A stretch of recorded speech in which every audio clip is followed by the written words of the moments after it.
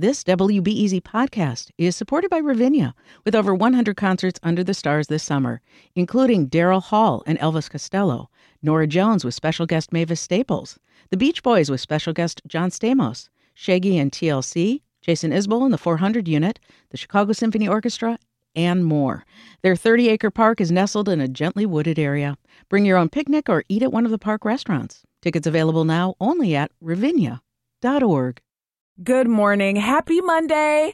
I'm Erin Allen, and this is The Rundown. The bitter cold many of us have been dreading this week definitely started yesterday, but it wasn't enough to keep people away from lighting a menorah last night, the first night of Hanukkah.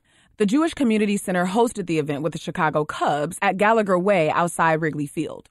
Leslie Boker helped her young daughter, Vivian, both of them dressed in heavy coats and Chicago winter wear, light the menorah. We had the great joy of lighting the menorah this year. Did you have fun, Vivi? Yes. This is awesome. This is our first time coming to Gallagher Way for winter activities. So here we are, and this is so freaking awesome. There was also plenty of hot chocolate, snacks, games, and ice skating. Hanukkah's 8-day Festival of Lights continues through Monday, December 26th.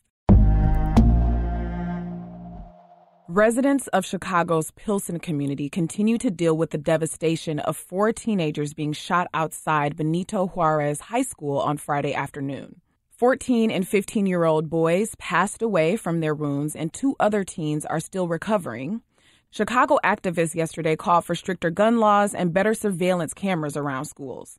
A reward for $2,000 is being offered to help police find the teen's killer. This was the 3rd fatal shooting outside a Chicago public school this year. 25th Ward Alderman Byron Sigcho Lopez says all stakeholders, from the schools, city, state, and federal governments, need to come together to address school violence. Police continue to search for the gunman using images from a surveillance video. Meanwhile, students at Benito Juarez High School are returning to school this morning. CPS officials say they're working with the principal and staff to offer them counseling services.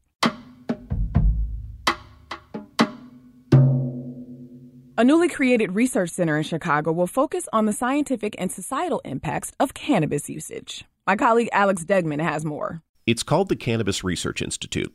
Even though more states are legalizing marijuana for medical and recreational uses, it's still federally illegal, so there hasn't been much research into potential benefits.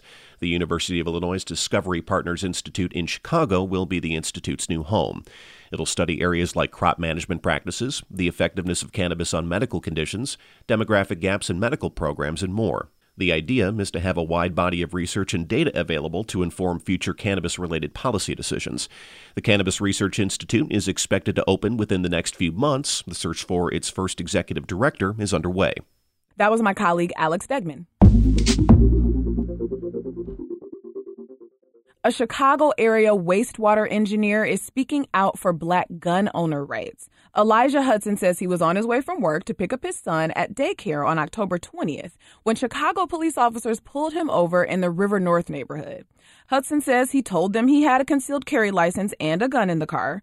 Then he says the cops searched the vehicle without his consent, seized the gun, and filed charges including resisting and obstructing officers. Hudson says the cops never showed up in court. Court records show the judge dismissed the charges, but also ordered Hudson's gun and ammunition to be discarded. CPD didn't respond in time for this story. You may know Illinois Secretary of State Jesse White because his name is on your driver's license. Or maybe you've seen the tumbling team that bears his name. Well, the Democrat is soon leaving office after a record-setting tenure as Illinois' first Black Secretary of State. He's been described by friends and one former foe as a political legend whose life has been altered by racism. White's term is up in January, and he'll be succeeded by Democrat Alexi Giannoulias.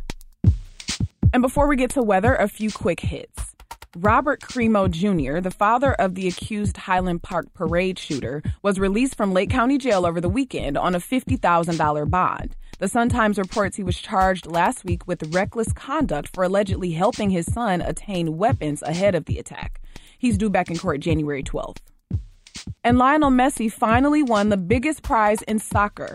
Argentina beat France 4-2 in a penalty shootout to claim a 3rd Men's World Cup title. Europe's run of 4 straight World Cup winners dating to 2006 came to an end. And the mayor's office and the Department of Streets and Sanitation have launched a contest to name 6 city snowplows. Entries will be accepted at chicagoshovels.org until January 6th. 50 finalists will then be selected, and the final vote happens on January 31st. As for weather today, if you're leaving the house right now, bundle up. It's less than 15 degrees out. The high this afternoon is going up to the mid to upper 20s. For the rest of the day, cloudy into the evening, low tonight in the mid-20s. And that's it for now. Coming up this afternoon, we're talking about grief. Does it have to be sad? And how do you take care of yourself when it feels like your grief is taking over everything? I'll talk with a grief counselor about all that and a little more today at 2 o'clock on The Rundown. I'm Erin Allen. I'll talk to you then.